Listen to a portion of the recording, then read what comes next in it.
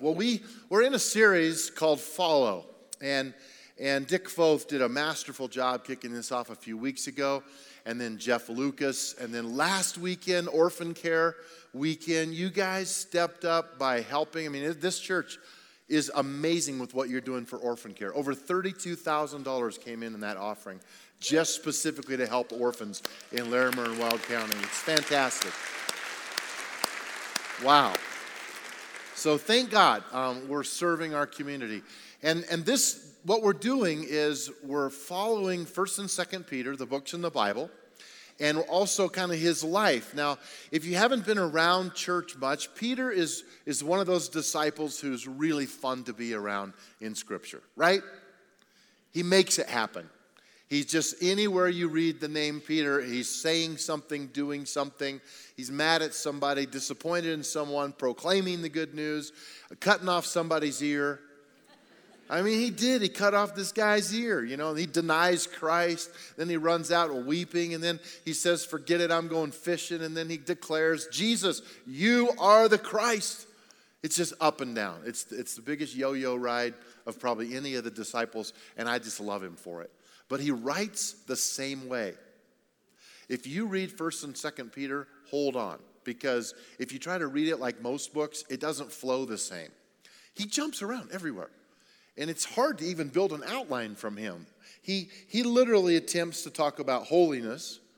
This is just in 1 Peter. Calling, lifestyle, serving, suffering.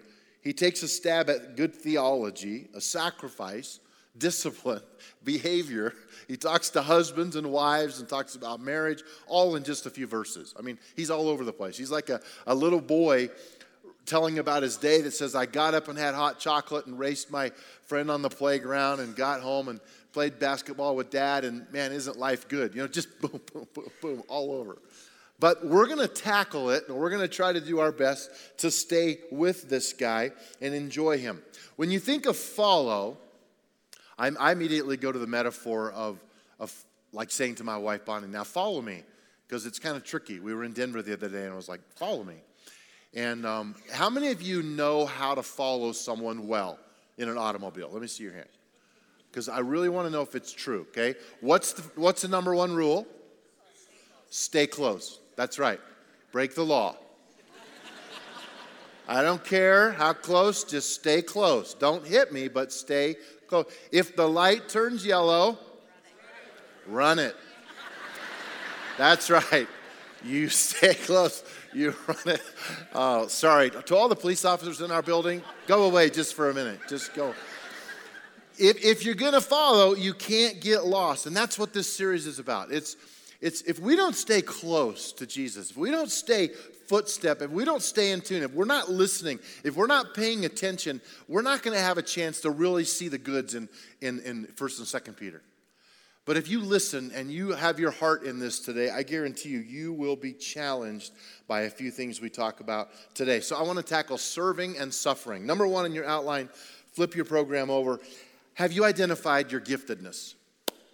Have you really identified the areas in your life where you are gifted? This really matters. It's very important that you have an idea of the things that you are good at. We're going to be reading from 1 Peter chapter 4, verses 10 through 19 throughout this morning. And so follow along. If you have a Bible, just lay it open. We'll go verse by verse through this. 1 Peter 4, verse 10. God has given each of you a gift. Now, who is Peter writing to? Gentiles. They're living in what is now modern-day Turkey, but there's some hostility toward people who have claimed to be followers of Jesus. And so he's trying to encourage them, but he doesn't say just to the pastor or the leader. He says, God has given each of you, all believers, a gift from his great variety of spiritual gifts. So just turn to your neighbor and say, dude, you're gifted. Well, you don't have to say the dude part if you don't want to. You're gifted.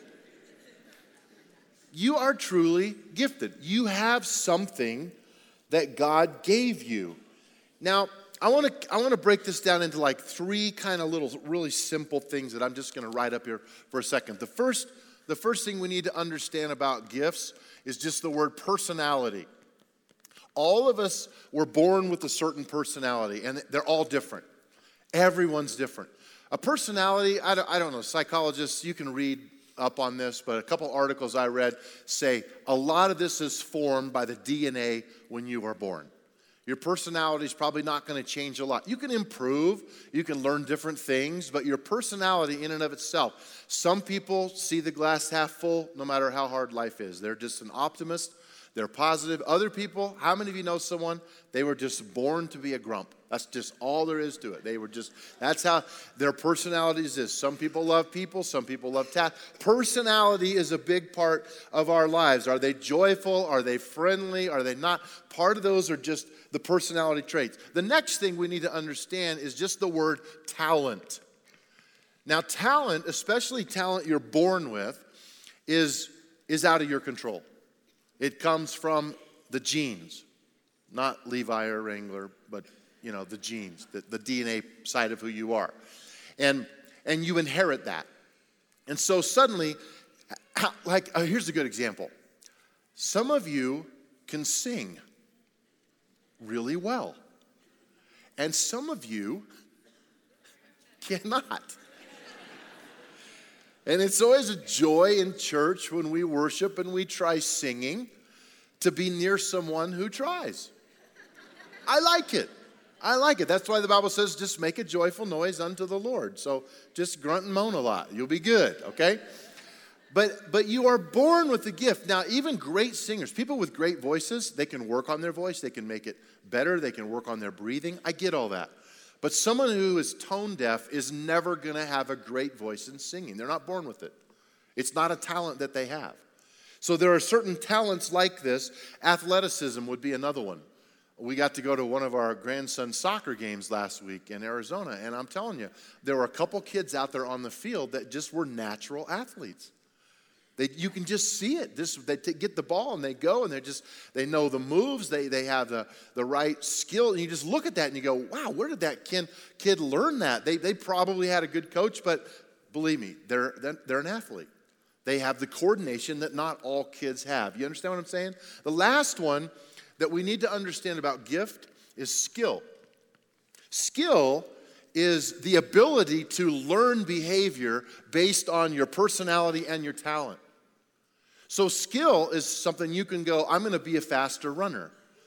And with your natural ability, you can learn the skill of running by studying and working hard. So good athletes can get better. Bad athletes can become good athletes. All this stuff matters. Now, why am I saying all this? I'm saying this because in the gifts that you have, it matters that you're thinking about where is my personality, where does it fit with my talents as God made me, and how am I developing those talents? How am I utilizing them in the kingdom of God so that I can be spent for the glory of God?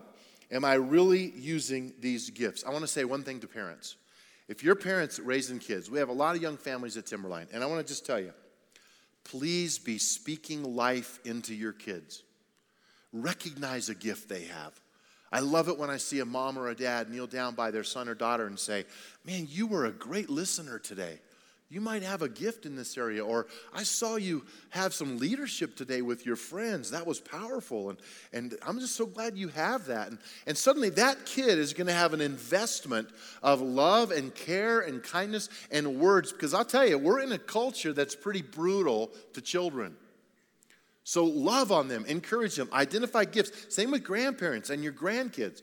Find those gifts, hone in on them, talk about them, encourage them. That's what we need to be doing. Actually, the Bible talks about how we kind of move people forward. We chase them by saying, you can do this. You've got this. I believe in you. Number 2, how are you utilizing these gifts that God has given you?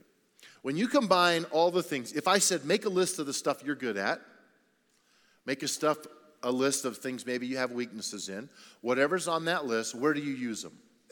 And I love walking into Timberline, seeing people who are helping us with worship, children, usher, greeting, all the media stuff. So many volunteers around here are using their gifts. Some of you use it in your workplace and other places. This is what Peter says in the last part of verse 10. Use them well to serve who? One another, not just yourself.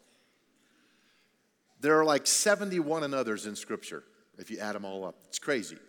And this is one of them. Serve one another. We're to serve one another with what we're good at. Do you have the gift of speaking? Then speak as though God himself were speaking through you. Do you have the gift of helping others? Do it with all the strength and energy that God supplies. Then everything you do will bring glory to God through Jesus Christ. Now Peter goes off. Now he's preaching. All glory and power to him forever and ever. Amen. Hallelujah. I mean, he's just like in it. When we do Summit class here at Timberline, before you can go to Summit 2, we ask you to take the SHAPE profile. How many of you have taken it? Yeah, a lot of you. Hundreds of people have taken it. We pay for it because we believe it's an investment in your life. And if you haven't taken it, you can go online and take it. And it's just a bunch of questions that ask you what you like and don't like. And so you learn, am I a task-oriented person? Am I a people-oriented person? Do I want to work with kids, or should I for sure not work with kids? It's like, you're bad at that, so let's avoid that. It helps us understand where my gift mix is. And these are very, very important. Because as you utilize your gifts, like when you get this figured out and you know what you're good at, you do it automatically and you won't even be thinking about it. When you first learned to walk, I bet if I had video of every one of you learning to walk, you fell down a few times. You ran into stuff. Someone had to help you up, but you don't remember it. Aren't you glad? Aren't you glad you don't remember the frustration? Now when you walk, you're not going, right leg, move forward, left leg, move forward. You're not, when you breathe, you don't go inhale, exhale, inhale. No, you don't. Why? Because these are natural things that you do. That's how it is with gifts. You naturally help someone. You open a door for someone. You care. Why? Because you see things based on your giftedness. And you've developed these gifts. So you offer, you encourage, you strengthen. God wants you to be good at what you're good at. I'm going to say that one more time. God wants you to be good at what you're good at. So keep developing that gift and never give up. Now Peter just shifts. This is one of those booms. Now that you understand you're gifted, it's all good, you're going to suffer for doing good. You're going to suffer in this life that you live in, even when you use your gifts for God's glory. Number 3, do trials cause you to doubt God? This is a big question, because if you can know this about yourself, it will cause you to go kind of inside and examine, okay? I've said this for years. Does trouble make me run to God or from God? I hope you're not afraid to run to God, but many people run from him when trouble hits. And they get angry and they're frustrated. I've seen through the years, typically the people that run from God are people who have never really appreciated the good times in their life as coming from God. It's almost like, well, the good is what I expect. And when the bad happens, it's God's fault.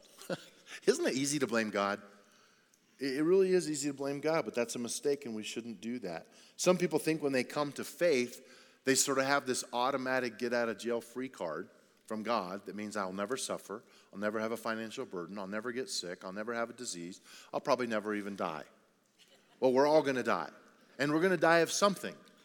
And so we have to pay attention to what this means in real life. We're going to continue to face every obstacle that comes with life. You have to be determined when you get up in the morning to say, there's going to be trouble today. The Bible says in this life you have trouble. But God has promised, Jesus said it before he left the earth, I will be with you always, even to the very end. Now, what's happening in the writing that we see in 1st and 2nd Peter is he's writing to people who are truly facing persecution because they are claiming the name of Jesus. This is a very, very real issue, and it's a very, very big challenge in our world today. Because we live in America, we honestly can't fully appreciate what it might be like to not be able to exercise our faith in the way that we have today. No one is hassling us. You're not in threat of going to jail or being beaten.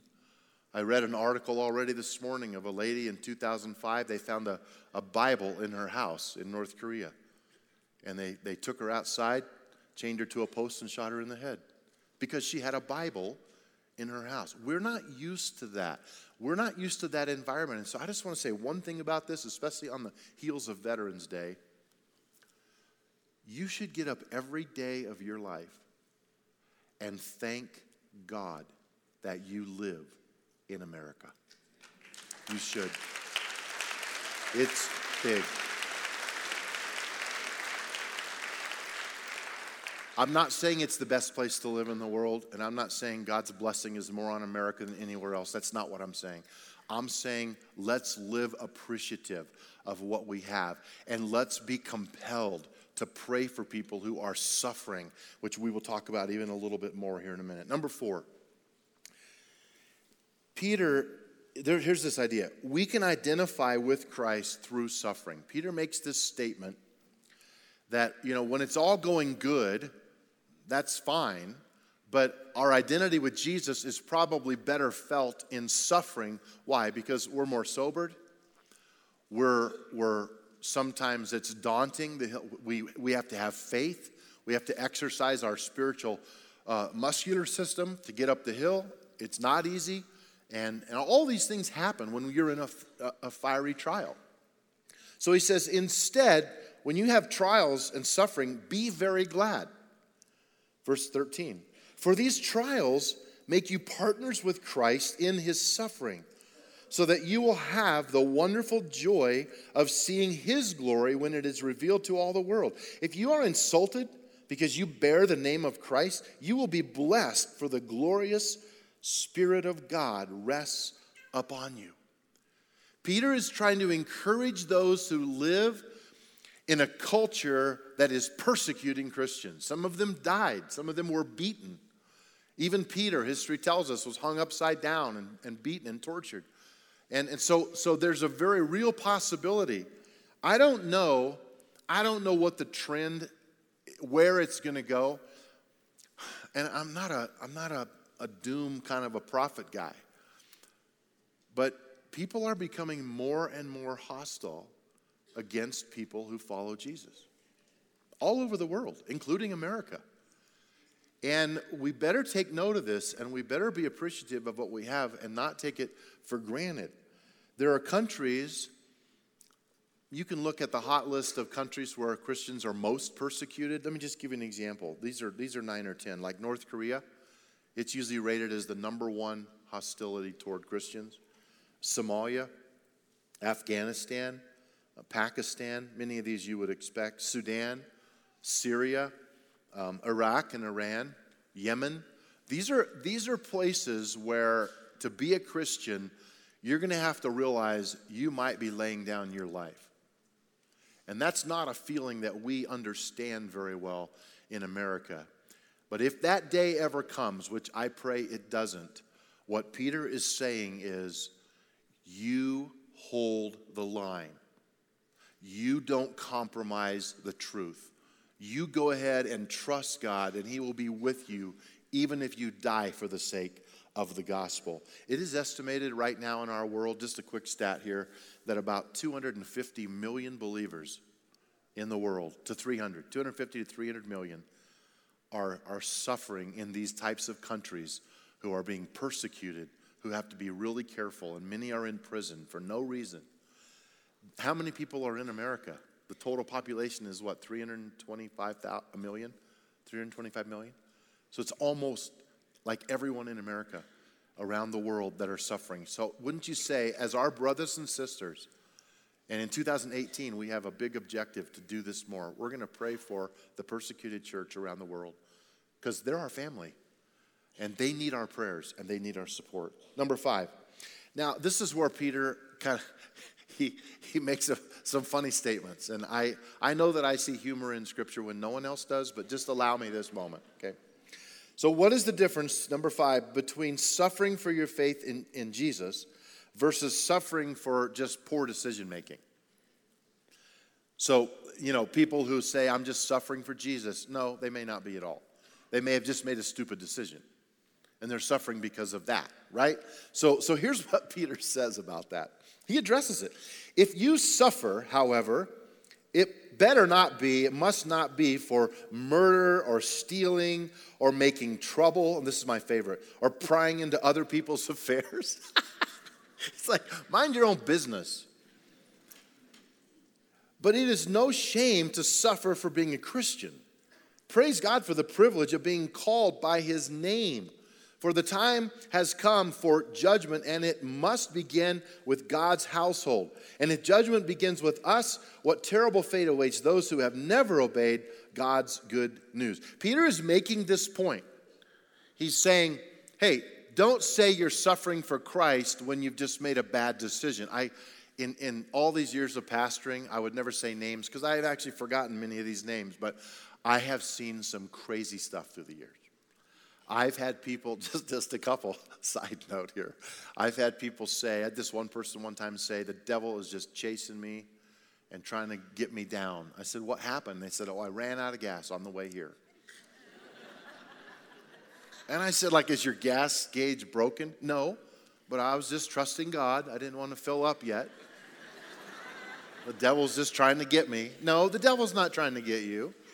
Put some gas in the car, and you'll have a chance that it will work, and it'll get you where you're supposed to. I had another one who said he was so sweet, and he got fired from his job, and he said everyone was out to get me because I was a Christian, and he even brought his exit interview and said, just walk through this with me, which was so vulnerable. I so appreciate it.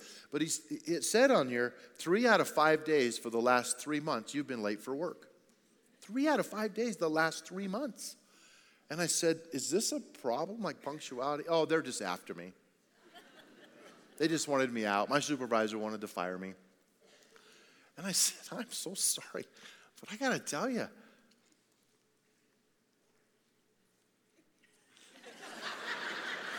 God really loves you. You're going to be late to go to heaven probably. I mean, come on, be on time. If you're an employer, you know what I'm talking about. So we can't do stupid stuff and then say, I had a guy say, well, I've been getting in trouble lately. I said, what's the deal? He said, I never get in trouble unless I go with these 2 guys on the weekends. We always end up in trouble. I've ended up in jail twice because of these guys. And I said, well, why are you hanging out with these guys? Well, we're friends and we just hang out on weekends. I said, why don't you try this weekend not hanging out with them? And he's like, oh, yeah, but they're friends and we like to be together. And I'm like, then go to jail again. Okay. What am I supposed to do? Hello? The devil's not trying to get you. Make good decisions. My favorite one is, when you're prying into other people's affairs. Why is it that you feel compelled to jump on Facebook and confront someone for saying something you didn't like? And it just, boom, boom, boom. It just pops in and back and forth. And all of a sudden, you're angry and your blood pressure's up. And it's over something stupid. Why? What about us saying, can we have a temperament that honors people and loves God and doesn't get caught up? I got to hurry on. Number 6, we serve a God who is sometimes beyond our ability to understand. Now, this is the sobering reality that we live with. This is real.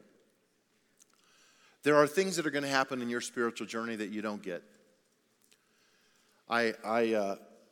This says it all in verse 18. And also, if the righteous are barely saved, what will happen to godless sinners? He's probably referring to the proverb in Proverbs 11:31. So if you're suffering in a manner that pleases God, keep on doing what is right. Trust your lives to the God who created you, for he will never fail you. That's a pretty strong takeaway. I have things in my life I still don't understand. I don't talk about it all that much, but occasionally it's just a good reminder that I have 4 sisters. I have 2 older and 2 younger. I always like to tell them it's like an Oreo. All the sweet stuff is right in the middle. They don't really like it when I tell them that, but when we were young, our dad, when he was 38, he got cancer.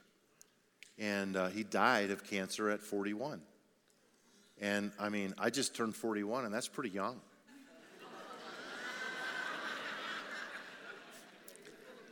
I passed that a little bit, but But I did. I remember the day I turned 41, and I thought, wow, this is young. And left all of us kids, and God was with us, and God sort of became our father. But it was hard. You know, I still, all these years later, I don't have an answer for that. God could have healed him. Something could have been different. I don't know why. And I'll probably never know why. Maybe when I get to heaven, but I don't even know if I care now. Do you know what I mean? But there are going to be things that happen, here's my point, that you don't understand. And you have to say, I'm going to trust God, even if my suffering is as a believer, even if this loss is real, I'm going to trust God because he has promised never to leave me or forsake me. I have to share this bad news. It's a terrible story, but 2 days ago, I got a call from our son, Ryan. Him and his wife and 2 kids live in Scottsdale, Arizona, and he said, Dad, I don't have very long, but just pray for us right now. And I said, what is going on? He said, there's police tape all over our driveway down our whole block. There's been a shooting. This is in North Scottsdale where this stuff just doesn't happen. It's a beautiful neighborhood. And he said, it's rumored that someone has shot, they might have even shot their family. And the story unfolded that a 39-year-old husband just got stressed out in life and finances and took a gun and killed his 9-month-old son, shot his 3-year-old daughter, shot his wife, and shot himself. This is 6 houses down from where our kids live. And I just was devastated. And they're devastated. And they're trying to figure out why would someone go into that level of despair and kill others and themselves. Here's the deal. I don't understand that level of despair. And I never want to be there. I wish so bad I could have sat down with him on Thursday and offered something of hope. He didn't tell anybody his story. He didn't tell them he was worried about it. He just carried this all on himself. And that's what happened. Listen, when you try to carry the burden of life by yourself, Satan wants you 3 things. He wants to kill you, he wants to steal from you, and he wants to destroy you. That's what the Bible says. And he hates you. But God is greater than the enemy in this world. And you need to know that, and you need to believe that. And when you start to lose hope, I pray to God you will get on your knees and say, God, I am desperate. And you will come running to someone who can help you because there's a way out. I don't care how far down you are, there's a way out. You hear me? There's a way out. I close with the song. Lauren Daigle, some of you know her. She's a really pretty famous Christian artist. A lot of great songs, but this one's called Trust in You. And I want to read the first verse lyrics and the chorus. I want you to really listen to this. Letting go of every single dream, I lay each one down at your feet. In other words, when my dreams don't happen, I have to lay them down at your feet. Every moment of my wandering never changes what you see. I try to win this war. I confess my hands are weary. I need your rest. Mighty warrior, king of the fight, no matter what I face, you're by my side. And then it goes into the chorus that says this. When you don't move the mountains that I'm needing you to move, when you don't part the waters that I wish I could walk through, when you don't give the answers as I cry out to you, I will trust, I will trust, I will trust in you. That's the determination that says no matter what comes my way in life, there is a God who is trustworthy. That's the difference. This isn't blind trust.